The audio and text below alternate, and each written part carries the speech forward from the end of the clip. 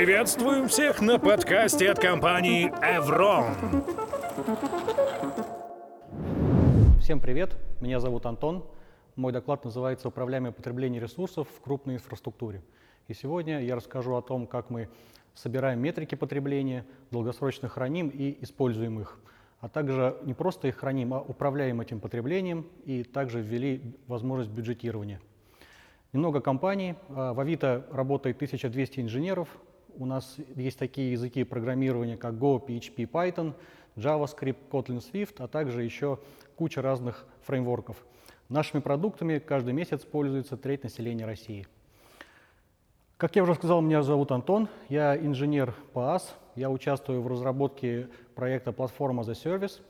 Эта платформа позволяет продуктовой разработке не тратить много времени на рутинные задачи и низкоуровневыми инструментами. До этого я занимался архитектурой и хайлоудом крупного проекта. Итак, погнали. Сбор метрик. Первое, с чего стоит начать поговорить, это процесс сбора и хранения метрик, которые являются нашими глазами в вопросе понимания потребления. Для начала я расскажу о объемах. В Авито более 1500 микросервисов на разных языках программирования, о которых говорил выше, с разными хранилищами данных. Конечно, какая-то часть deprecated этих сервисов, но основная масса живая и нужная. Также в Авито десятки или сотни релизов в день. Количество зависит от дня недели и времени суток. Это речь только о продакшене сейчас. Помимо этого, от 1 до 400 подов на каждый деплоймент, потому что есть сервисы простые, а есть хайлоудные. Есть у которых куча консумеров для шины данных, есть у которых только один. Все это влияет на необходимое количество подов. Также в Авито независимые кластера, их несколько десятков штук. Они взаимодействуют через наш сервис Mesh, живут своей жизнью, добавляются новые, старые ликвидируются. Это постоянный живой процесс. Всего несколько из них используются в продакшене, и в основном о них и пойдет речь. Чаще всего это от 3 до 4 штук. Они тоже периодически меняются и представляют наибольший интерес с точки зрения потребления, с точки зрения сбора метрик. Сервисы выкатываются в эти продуктовые кластера. Запросы между ними, между этими кластерами, распределяются через нашу систему лоуд-балансинга, а также с помощью сервиса Mesh. Также важно сказать пару слов о платформе, потому что она является нашим ключевым инструментом. Инженеры должны иметь возможность думать о своем сервисе, а не о нюансах деплоя, организации тестовых стендов, сбора метрик, покрытия и так далее. То есть платформа предназначена для снижения оверхеда на интеграцию с инфраструктурой. Также она способствует применению лучших инженерных практик, опробованные решения, собранные грабли. Это число не должно быть равно числу команд в компании. При таком количестве уследить за использованием лип невозможно. Особенно это стало актуально в рамках последних событий, когда на GitHub появлялись вредоносный код в открытых библиотеках. Итак, управление потреблением. Одна из решаемых задач – сколько железа мы едим сейчас и сколько будем есть в будущем. Почему именно столько и где самые прожорливые места? Поэтому что мы хотим видеть? Сколько ест проца и памяти глобально все сервисы в компании. Также хотелось бы видеть, сколько проца и памяти ест каждый под, чтобы можно было ловить аномалии и проблемы с конкретными подами в конкретных кластерах куба. Еще нужен какой-то индекс потребления, volume, для использования как основной метрики, понятной и единой, скорее предназначенной для менеджмента. А для глубокого анализа, конечно же, потребуются другие метрики. Итак, у нас на данный момент для сбора метрик используется Victoria Metrics. Она, конечно же, используется не только для сбора метрик потребления, но вообще в целом для всех метрик. До этого у нас использовался Prometheus, но в какой-то момент времени он перестал вывозить нашу нагрузку, стал сложным в эксплуатации, и наша команда инфраструктуры внедрила Victoria Metrics. Это открытый проект, который полностью поддерживает протокол PromQL. Почему именно Victoria Metrics? Во-первых, мы смогли хранить больший промежуток данных, это 7 дней вместо 3. На тех же объемах Victoria Metrics тормозит гораздо меньше, чем Prometheus. Отлично кластеризуется. После внедрения снизилось потребление CPU примерно в 7 раз. На графике видно, желтая полоса это потребление CPU Prometheus, а зеленая полоса это Victoria Matrix. То же самое можно сказать про потребление оперативной памяти. Сверху то, что потреблял Prometheus, снизу то, что потребляет Victoria Matrix. Архитектура. Сейчас в каждом кластере kubernetes есть единый инстанс Victoria Matrix.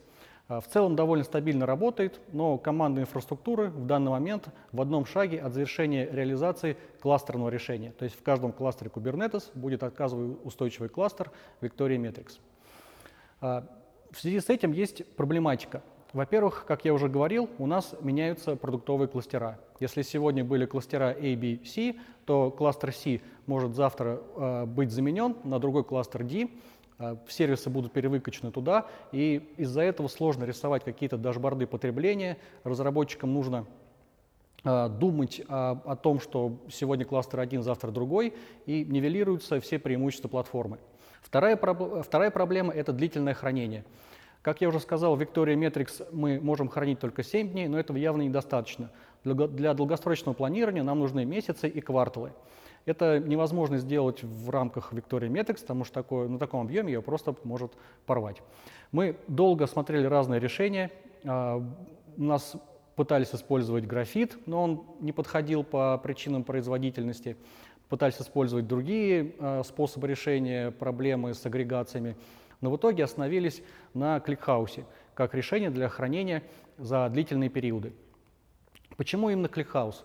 Во-первых, это OLAP-система, и основная задача наших запросов – это аналитика. Всякие персентили и прочее. Причем на лету надо показывать дашборд сразу за 1-2 секунды, его отображать максимум, а не ждать подолгу. Также уже была определенная экспертиза. У команды инфраструктуры был опыт значительно больших объемов, чем мы посчитали, мы можем хранить. Вот. И также команда DBA имеет опыт администрирования, что важно, чтобы не разводить зоопарк. Также у ClickHouse есть интересная фича материализованные представления. Это старые, хорошо привычные вьюхи из мира RSUBD, собственно, как и сам SQL, через который ClickHouse работает. Не менее интересная фича – это словари, которые обещал избавить нас от лишних джойнов, которых на наших данных точно должно было быть много.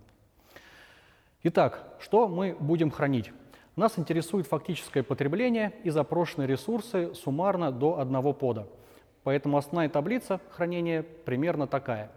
Хранение до пода в соответствии с требованиями. Важно потребление фактическое и запрошенное, то есть usage и request. И партицирование до 1 месяца. Мы написали сборщик данных, который ходит по всем инстансам Victoria Matrix. Он знает, где какой инстанс находится, по какому URL, как оттуда данные надо забрать, и собирает их в одну кучу, вставляет в ClickHouse, контролирует доступность источников.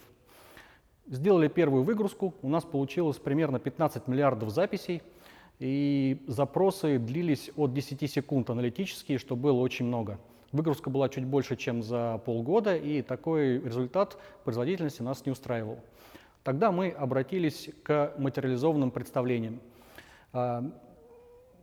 Чем оно привлекло? Тем, что своей возможностью сделать коробочный агрегат. Не пытаться делать свои велосипеды, а взять готовое решение. До этого были попытки руками, как я уже говорил, но много проблем сопутствующих. И взяли решения, в которых все эти проблемы уже были решены. Итак, мы сделали материализованное представление, в котором просуммировали данные до сервиса. Этих данных достаточно для того, чтобы делать аналитические запросы, делать планирование. При этом данные, которые у нас лежат в таблице источники до пода, тоже никуда не делись. Они будут использоваться для других целей. Использовали движок Summon Mesh 3, который поставляется в ClickHouse. Он отлично подходил под нашу задачу. И все это автоматически, теперь данные из таблицы источника попадают в материализованные представления посредством вот такого вот запроса. Выгрузили, записей получилось значительно меньше, около 2 миллиардов, и запросы на этой таблице стали работать в районе 1 секунды, то, что было и нужно. Осталось придумать глобальный value, который будет показывать максимально верхнеуровневую ситуацию с потреблением. Для такого value мы ввели значение ресурс value. Что он из себя представляет? Один ресурс volume – это некий эквивалент одного CPU и 3 гигабайтам RAM. То есть эта штука упрощает менеджмент и позволяет пользователям лучше представлять глобальное потребление. Представьте, у вашего сервиса есть 10 реплик, каждый из которых потребляет 1 CPU и 2 гигабайта RAM requested ресурсов. Если, используя курс выше, можно посчитать, что мы берем 10 реплик, умножаем на 1, потому что 1 CPU, и 10 реплик умножаем на 2, деленное на 3, потому что соотношение 1 к 3. Получаем 16,6 RV, это то, что потребляет сервис в каждый момент времени. Теперь мы смогли нарисовать дашборд, показать потребление в понятном виде. Помимо дашборда в графане, мы также отображаем данные в дашборде нашего PaaS, где можно отобразить данные, как видно, за несколько месяцев. Помимо данных верхнеуровневых, мы можем отображать данные в том числе до пода, и на каждом сервисе можно быстро провести дебаг, посмотреть, где проблема, где какой под выедает больше ресурсов, найти аномалию и быстрее пойти разбираться точечно с проблемой. Также после этого мы смогли вести процесс бюджетирования. У каждого юнита, юнит — это группа команд, так скажем, еще одна структурная единица. Каждый юнит может планировать свои ресурсы потребления. Ресурсы планируются у нас на квартал. Принимаются заявки, рассматриваются и должны быть обоснованы. Это стимулирует осознанно подходить к расходу железа, иначе будем только успевать подпихивать сервера в стойке. Планирование, как я сказал, уже делается на квартал. Есть процесс пересмотра в случае, если поменялись планы, добавились новые сервера, пришлось масштабироваться, жизнь не стоит на месте, такое тоже может быть. И все видят свои траты. А теперь немного про реальную жизнь. В реальной жизни один кластер может временно стать недоступен по каким-то причинам. Для этого нужно такие ситуации уметь правильно обрабатывать. Давайте попробуем разобрать такую ситуацию. Скрипт импорта делает чанки.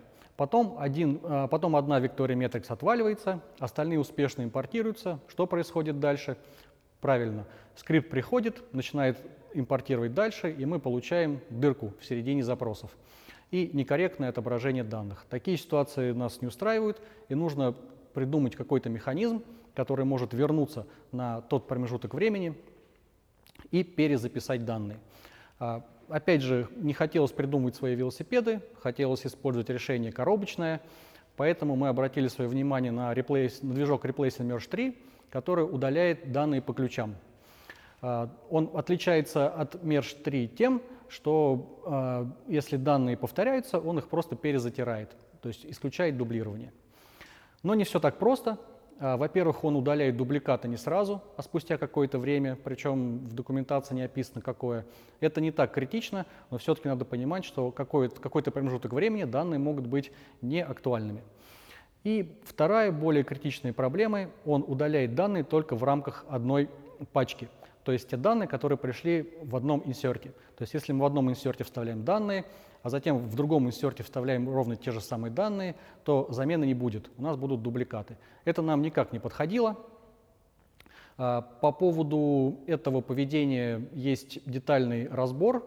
В презентации можно будет посмотреть ссылки на Хабре, 2 статьи. Там как раз расписано, как это работает. Поэтому механизм восстановления нам снова был нужен, поэтому мы пошли максимально простым путем. Благо, что данные могут не обновляться какое-то время, непродолжительно, и это окей, потому что нам нужно показывать самое главное – это глобальное потребление за дни, месяцы, недели, кварталы. Поэтому пошли атомарным путем. Либо мы импортируем все, либо ничего. В таком случае, если какая-то одна Victoria Matrix отваливается, то мы просто останавливаем импорт, благо такие ситуации нечасто и длятся недолго. Как итог, что у нас получилось? Мы можем показывать данные за 1 год. Обновление данных происходит каждые 5 минут, этого более чем достаточно. Вставка в кликхаус происходит очень быстро, пачками. И также мы реализовали атомарность импорта, который обеспечивает нам его точность. Но для анализа данных в реальном времени мы все равно используем Victoria Matrix. Наблюдать за потреблением ресурсов – это полдела. Чтобы оно не вышло из берегов, его надо контролировать. Распоряжаться ресурсами CPU на нодах вашего кластера эффективнее. Для этого мы автоматически считаем лимиты и реквесты, и дальше я расскажу, как именно. ClickHouse предоставляет нам такой прекрасный инструмент, как возможность задавать запрошенные ресурсы и лимиты для памяти и ресурсов CPU. Наши разработчики не пишут руками манифеста, это делает за них PaaS. Разработчики только говорят, сколько реплик им надо, а система деплоя распределяет их по кластерам, в том числе высчитывает реквесты и лимиты для конкретного сервиса. Как это происходит? Итак, инженер вызывает команду деплоя. Выглядит она примерно так. После этого запускается машинерия и в том числе высчитывание реквестов и лимитов. Оно проходит 4 стадии, на которых значения могут быть изменены. Первая стадия называется коробочные значения. Что это такое? Для каждого языка программирования, который есть в нашей компании, и для каждого размера сервиса, который указывает разработчик в конфигурации, мы задаем коробочные значения для реквестов и лимитов CPU и для памяти. То есть для, например, Go значение для сервиса, который small, маленький, максимальный реквест будет 100. Разработчики, как я уже сказал, задают самостоятельно. Есть 3 варианта размера – small, medium и large. Дальше мы смотрим на реальное потребление ресурсов за последнее время. Это важнейшая метрика с точки зрения объективности. Она перекрывает коробочные, если она есть, конечно. Например, у нового сервиса ее может не быть, потому что он еще не выкатывался и ничего не потреблял. Итак, как считается потребление? Мы смотрим на 75-й перцентиль за последние 3 дня. Значение выведено эмпирическим путем, и его сейчас на данный момент достаточно. Чтобы из потребления высчитать значение, нужен какой-то коэффициент, поэтому появился ратио. Ратио задан жестко и также выведен эмпирическим путем. То есть для каждого типа ресурса, для CPU и для memory, есть какое-то значение этого самого ратио. Для реквестов и для лимитов, соответственно, раздельно. То есть, например, если у нас значение потребления памяти было 500, то реквесты будут 1000, потому что ратио для памяти, для реквестов 2. А для лимитов будет 5000, потому что ратио для лимита 10. И таким образом мы получаем те ресурсы, которые нам нужно задать. Источник данных — это Victoria Metrics. Утилита знает, какие в проде Victoria Metrics и куда постучаться, чтобы получить инфу. Данные собираются со всех Victoria, которые сейчас в проде. Нам требуется информация о потреблении каждого контейнера. Иначе просто мы не сможем выставить значение в ClickHouse, этих данных нет, они там и не нужны. Он для другого. Как я сказал, нам достаточно посмотреть на последние 3 дня, поэтому Victoria Metrics тут также решает поставленную задачу. Опять же, минутка реальности и обработка краевых случаев. Что если один кластер не отвечает? В данном случае нас это никак не аффектит, потому что мы берем среднее значение потребления из всех кластеров. Чаще всего оно плюс-минус одинаковое, и даже если 2 кластера из 3 не отвечают, то мы все равно выставим какое-то значение. Но так, чтобы не ответило сразу 3 кластера, ситуация скорее какая-то нереальная. Итак, это работает для каждого контейнера в деплойменте. Чем больше сервис ест, тем больше он получит при следующем деплое, и тем больше бюджета он откусит, что не может пройти, конечно же, незамеченным. Но сервису все равно надо дать столько, сколько ему нужно. Однако это не может продолжаться вечно и должен быть какой-то предел. И этим пределом является range. Range — это верхняя и нижняя граница значений реквеста лимит. Она выставлена вручную, и они зависят также от языка программирования и заданного размера сервиса. Это логично, что сервис, помеченный как small, точно не должен есть ресурсов, как сервис, который помечен как large. Проверяется каждый контейнер и корректируется значение, если необходимо, если оно вышло за максимальное или минимальное значение. Таким образом, мы страхуем себя от неадекватных значений, основанных на аномальном поведении, которое может сожрать наш ресурс. Дальше, как финальный шаг. Финальный шаг, когда описанная автоматика по каким-то причинам не подходит, у нас есть уникальный случай, хайлоудный сервис или какой-то суперкритичный, где нужны особые условия или что-то такое. Разработчики имеют возможность задать значение ресурсов вручную. У разработчика есть специальный конфигурационный файл, в котором они описывают сервис. Сколько реплик должно быть, какие переменные окружения, кроны и воркеры. Как раз то самое, что отгораживает инженеров от нюансов и сложностей инфраструктуры. Этот файл и использует PaaS при работе с сервисом. Помимо контейнера, сервисом еще есть и сайдкары. Они нужны для работы сервис-меша, миграции, интеграции со сториджами, настройками сети и прочее. Вот на них повлиять нельзя. Для них вручную задать значение невозможно. Всегда будут выставлены только рекомендованной автоматикой. После этого мы получаем уже наконец-то те значения ресурсов, которые должны поехать в прод. И сервис раскатывается в нужное количество кластеров, и метрики продолжают собираться уже с новыми значениями. Итог. У нас есть мониторинг потребления за год. Полная картина по всем сервисам, по всем юнитам, по всем командам. Детальная информация о потреблении для особых случаев у нас хранится в Victoria Metrics. Если вдруг что-то случилось, нужно найти аномалию, всегда можно пойти в Victoria Metrics и посмотреть хоть до каждого контейнера. Также мы имеем возможность объективно выставлять реквесты и лимиты именно автоматически. Разработчики не должны об этом думать, PaaS делает все за них. А также у нас появилась возможность планировать потребление. Не просто докупать сервера до бесконечности, а именно осознанно знать, сколько нам будет нужно. Всем спасибо за внимание. Меня зовут Антон. Я также, кому интересно, ссылка, где можно подробнее почитать, что такое платформа as a Service в Авито. Готов ответить на ваш вопрос. Это был подкаст от компании Evron. Подписывайтесь и следите за нами на всех стриминговых площадках.